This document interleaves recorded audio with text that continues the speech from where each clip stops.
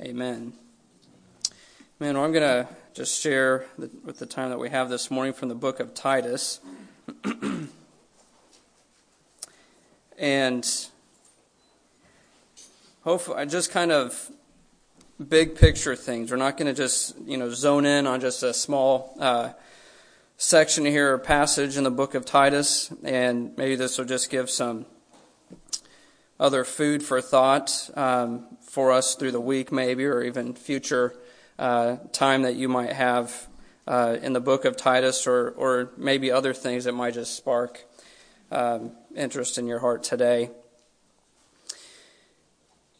And so just a little bit of background here on the book of Titus.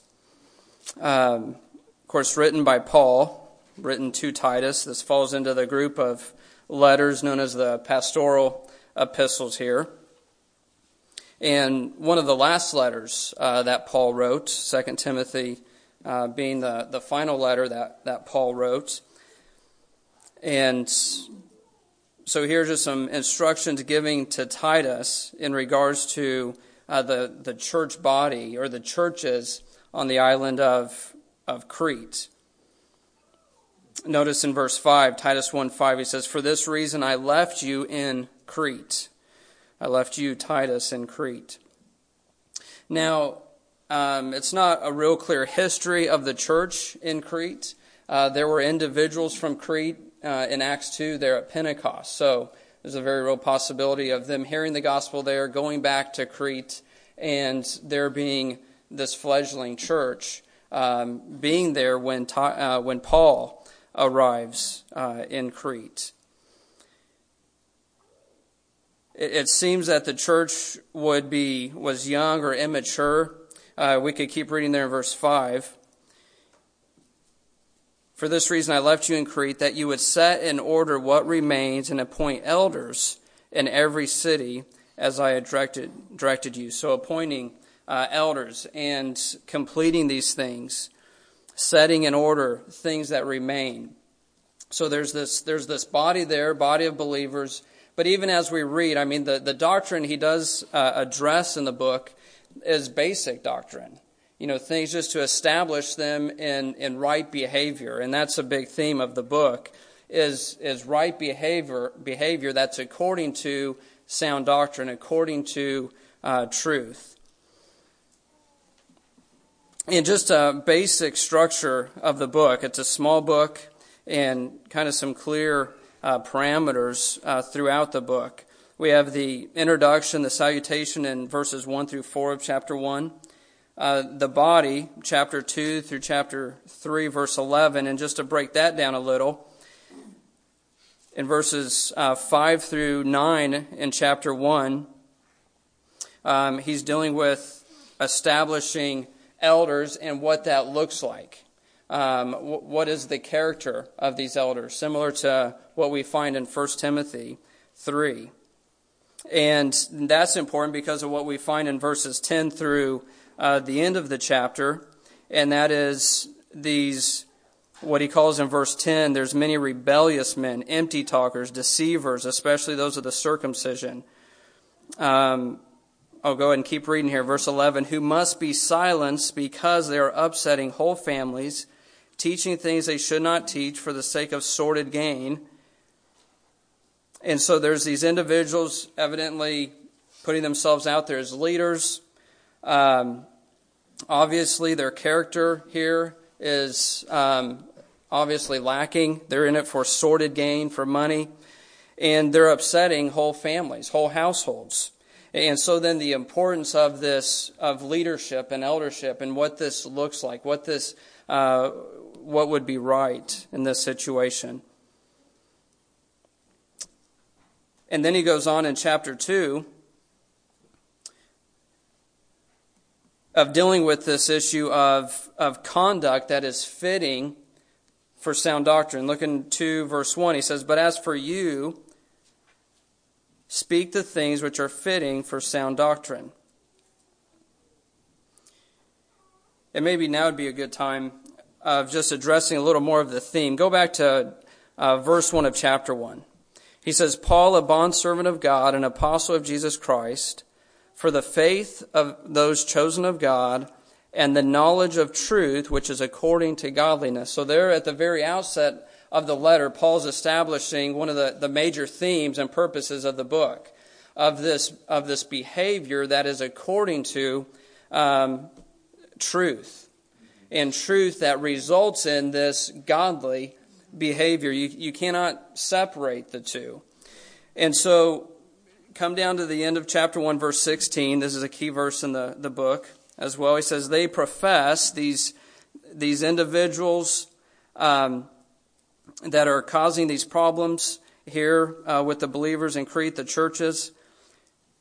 He says they profess to know God, but by their deeds they deny him, being detestable, disobedient, worthless for any good deed. So then in chapter 2 he says, But as for you, speak the things that are fitting for sound doctrine, the things that are appropriate for sound doctrine. And so then he addresses just very basic, specific things for each category of person within the body. Older men he addresses first there in verse 2. Starting in verse 3, he addresses older women, and then he goes to younger women. And we won't talk about who's older, who's younger. I'm not real sure. I think I'm edging up on that older here. In verse 6, urge the young men. In verse 9, you have the bond slaves here. And the masters, or how they're to be subject to their own masters.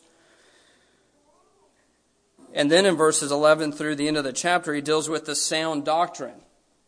Notice he says, for the grace of God. So this sound doctrine is what produces and results in this right behavior that's fitting. It's appropriate. And then he does a similar thing in chapter 3. Look what he says in verse 1, remind them. So 2:1 he said, but speak the things, you speak these things. Then he says, remind them. Be subject to rulers, authorities, obedient, these things. And he does that through verse 3 of just what is proper behavior here. And then in starting in verse 4, he has the doctrine that's at the foundation of this. And then we have the closing in verses 12 through 15. And why don't we just read these two sections of doctrine here, just glorious truths. I mean, we say that they're basic, but we never move beyond these basic truths of the gospel of Christ. I mean, this is a reality for the believer initially in being made right with God, and then it's an ongoing reality of what's changing us. It's not that we ever move on beyond these things. And so let's just go ahead and read these sections, starting in verse 11 of chapter 2. For the grace of God has appeared, bringing salvation to all men.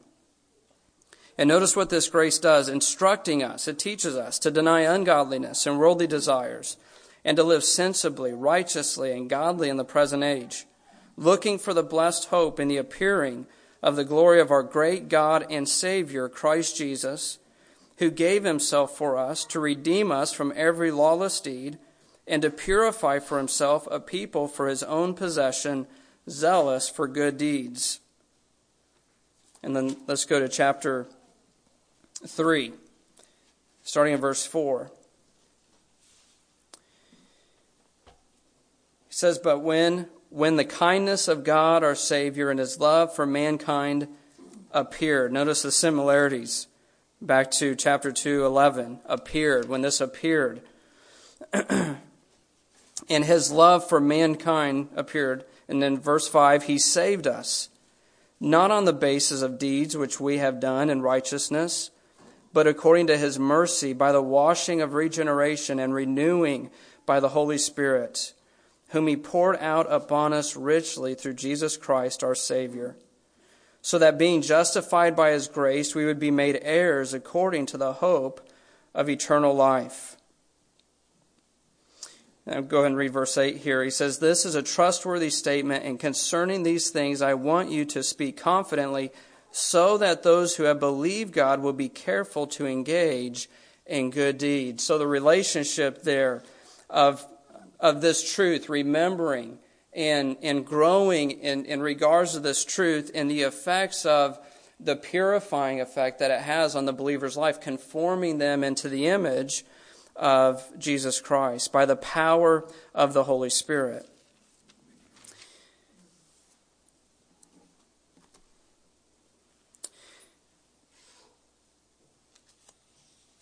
And so let's go back here. I'm just going to walk through some other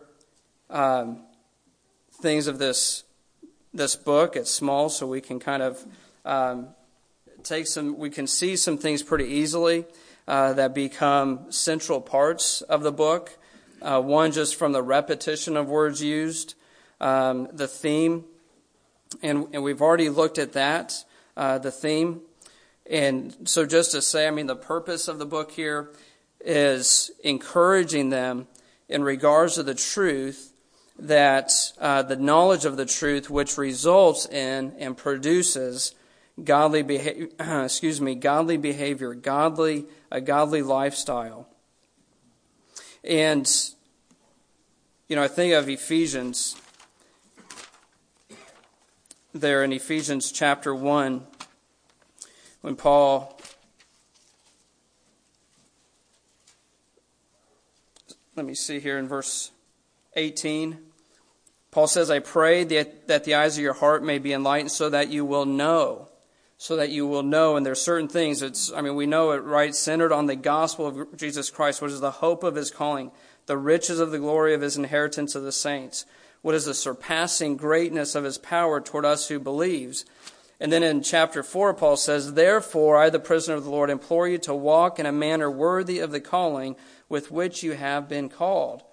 And so it's similar to what we find in Titus here, that this knowledge, true knowledge of the gospel of Jesus Christ and the true reality in a person's life and a growing reality is going to result in not a staleness. This true knowledge doesn't result in a staleness or coldness, but it results in godliness. It results in change. It results in Christ-likeness. And so these are, here we find in Titus, I've been encouraged, we've talked about the church here being immature, being new. There's things that need to be established here. And so he's reminding them of basic things. But the encouragement, one of the encouragements I found is the basic things are important. Just the day-to-day. Here when we'll look at a little more in chapter 2, he's just talking about basic, everyday things. And yet, the importance that he places on these things. And the importance being, I'm just wrestling with getting ahead of myself or addressing it here or not. But them being, the importance of them is the effect they have on the gospel of Jesus Christ to those around us. Hey, let's go ahead and read it since I'm already there. And I'll just go ahead and read these verses. Starting in chapter 2, verse 2. Older men are to be temperate, dignified, sensible, sound in faith, in love, and perseverance. Older women likewise are to be reverent in their behavior, not malicious gossips, nor enslaved to much wine, teaching what is good, so that they may encourage the young women to love their husbands, to love their children, to be sensible, pure, workers at home, kind, being subject to their own husbands, so that the word of God, notice here, so that the word of God will not be dishonored. Likewise, urge the young men to be sensible. In all things show yourself to be an example of good deeds, with purity in doctrine, dignified, sound in speech, which is beyond reproach. And notice the purpose here again. So that the opponent will be put to shame, having nothing bad to say about us. Verse 9, urge bondslaves to be subject to their own masters in everything, to be well-pleasing, not argumentative, not pilfering, but showing all good faith. Notice the purpose here again. So that they will adorn the doctrine of God, our Savior, in every aspect. And so a focus of the book here is evangelistic. Listen, your life and the way you live is declaring the reality, the truth of what you say you believe. And it has a real impact on the gospel of Jesus Christ to the world around us. And what an encouragement of these are just basic everyday things, right? The bondslave work day in, day out, moment by moment, before his master and how he's to live there. And what that says in regards to the doctrine of God, you will adorn it, adorn the doctrine of God in every respect. Is there anything of just when we think of, is this really, what's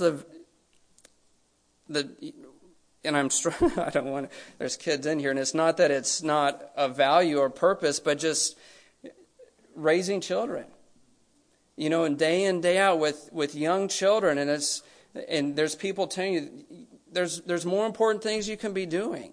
There's all these other people who could take care of your kids, raise your kids, spend time with them, whatever. And he says, here, love your children. Love their husbands, love their children.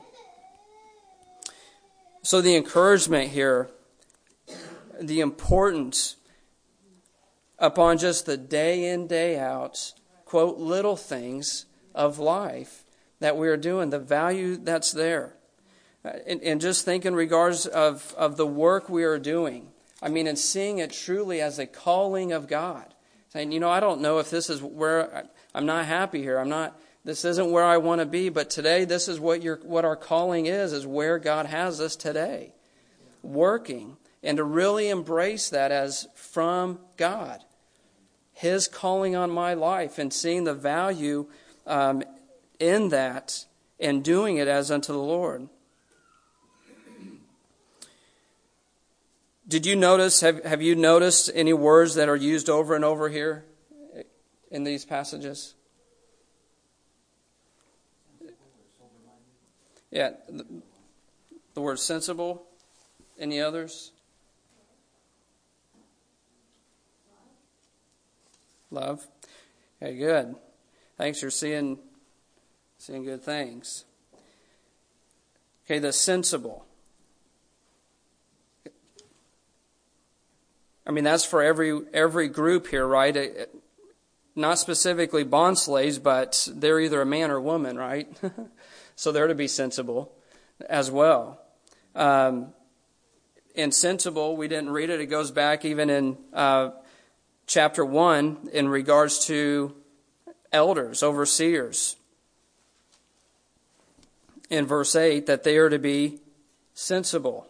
So this word sensible.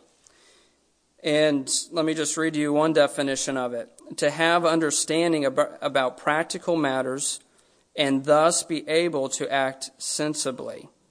So it's this right thinking, right understanding, so that then how we live out, it affects how we live out in making wise decisions, acting self-controlled. Look in 1 Peter 4:7. And we find two of the words used in Titus 2 in regards to the older men used here. He says, the end of all things is near, therefore be of sound judgment. That's the word temperate used for the older men. And sober spirit for the purpose of prayer. So be of sound judgment and sober spirit for the purpose of prayer. But the sensibility, so thinking, and here in regards to the end is near. So therefore, how should we then pray? But this idea of sensibility here, and maybe something that will help us to see the importance of this even more so is, let's look at what was taking place a little more here in Crete. In verse 12,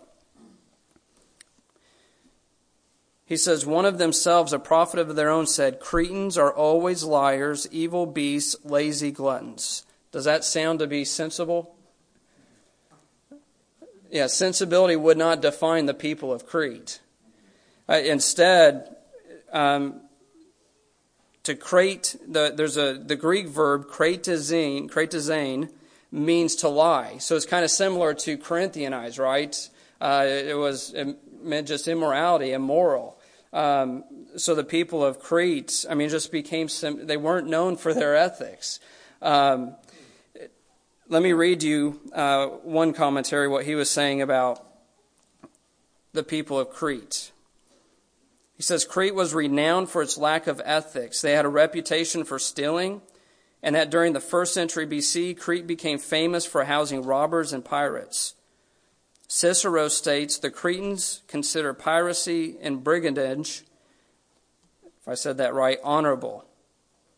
So this is the culture. This is where these believers are living out this godly life. And I mean, there's no sense or resemblance of sensibility here, of self-control that is according to godliness. And so this exhortation over and over and over again, one of the chief characteristics of a saved life is this sensibility of, in light of this truth of what God has done in you, what Christ has done in you, this grace, this washing of regeneration by the Holy Spirit, what it produces of this sensibility and how we behave, how we act. We're not going to be controlled then by our gut, our stomach, by whatever pleases us, being liars, these evil beasts. I mean, you don't think of sensibility there. So the importance of this sensibility, and this is encouragement for us too, when we read the scriptures and what they're calling the believers here to do, is that it's not worse in our day than it was in Crete for these believers. And the encouragement that we have, I mean, of what God is calling them to here, He enables them to do in the darkest and hardest of circumstances, right? I mean, I think of purity in the book of Thessalonians, and the exhortation to purity there in 1 Thessalonians 5. And if you read some of the history there, and the culture of Thessalonica was, I mean, very impure. I mean, just steeped in impurity and immorality. And we could look around us and say, how can we be pure, God? How can you expect this of us? Yeah. Well, we don't have it easier than they had it then in their time, but God enables them and God purifies them by His grace, by the power of the Spirit, and He will do the same for us. So then just the encouragement for us, the encouragement and exhortation for us to be thinking about this sensibility. Well, what does this mean for us? In being self-controlled and not having culture rule us, not having culture depict what we're doing, but having the grace and the power of the gospel of Jesus Christ controlling our day-to-day behavior and lifestyle. How many things do we have vying for us, for our attention, for our affections? How many things? And we know how it can be easy we turn around and we think, wow, how did this gain that control of my life? How did this start encroaching in where it has this priority in my heart and my life? And where we're beginning to see ourselves set aside other things of importance. So, here in the book of Titus, we see that the truth of a person's belief can be tested by their behavior. And that a person's belief is shown in their behavior. And this is something for us to also be reminded of, that our true belief is reflected in how we're behaving. It's really shown in how we are acting. And this isn't saying, this isn't just a matter of saved, not saved, but it's a matter of today, are we embracing the truth really, and for us to really evaluate that, to see if we really are or not, is to say, well, how am I acting? How am I acting towards my wife? How am I acting then towards my kids? Well, I'm angry. I'm frustrated. Well, there's something that reflects in my belief system that's not right. That's not appropriate. That's not true. And so to really just always to be aware of that in our lives. Going back to Eve, right? She was believing a lie. When she took of that fruit, those actions, that behavior came out of a belief that she had, and there was she believed a lie. And then just, I think, the encouragement here, once again, to be reminded of, is that the believer's behavior should be such to enhance the gospel's reputation. I mean, how we act, how we live day in and day out, how we act in each relationship that we have should be such to enhance the gospel's reputation. You know, just this week, I was talking with an individual, and I had done some work for him, and he asked me if this certain person had paid me for jobs that I had done. It's been a couple years back. Anyways, this individual's not in the area. And, you know, I said, yeah, he hasn't paid me. And he says, yeah, that's really unfortunate, because in this community, this person is really involved and known to be, you know, a churchgoer. And yet he's also known for this treatment of people that's not according to truth, that's not fitting for sound doctrine. And so just to think about that, one, it's a caution for us, isn't it? But then also it's an encouragement for us on the impact that walking in the light of the counsel of the Word of God will have on the expansion of the gospel of Jesus Christ to others.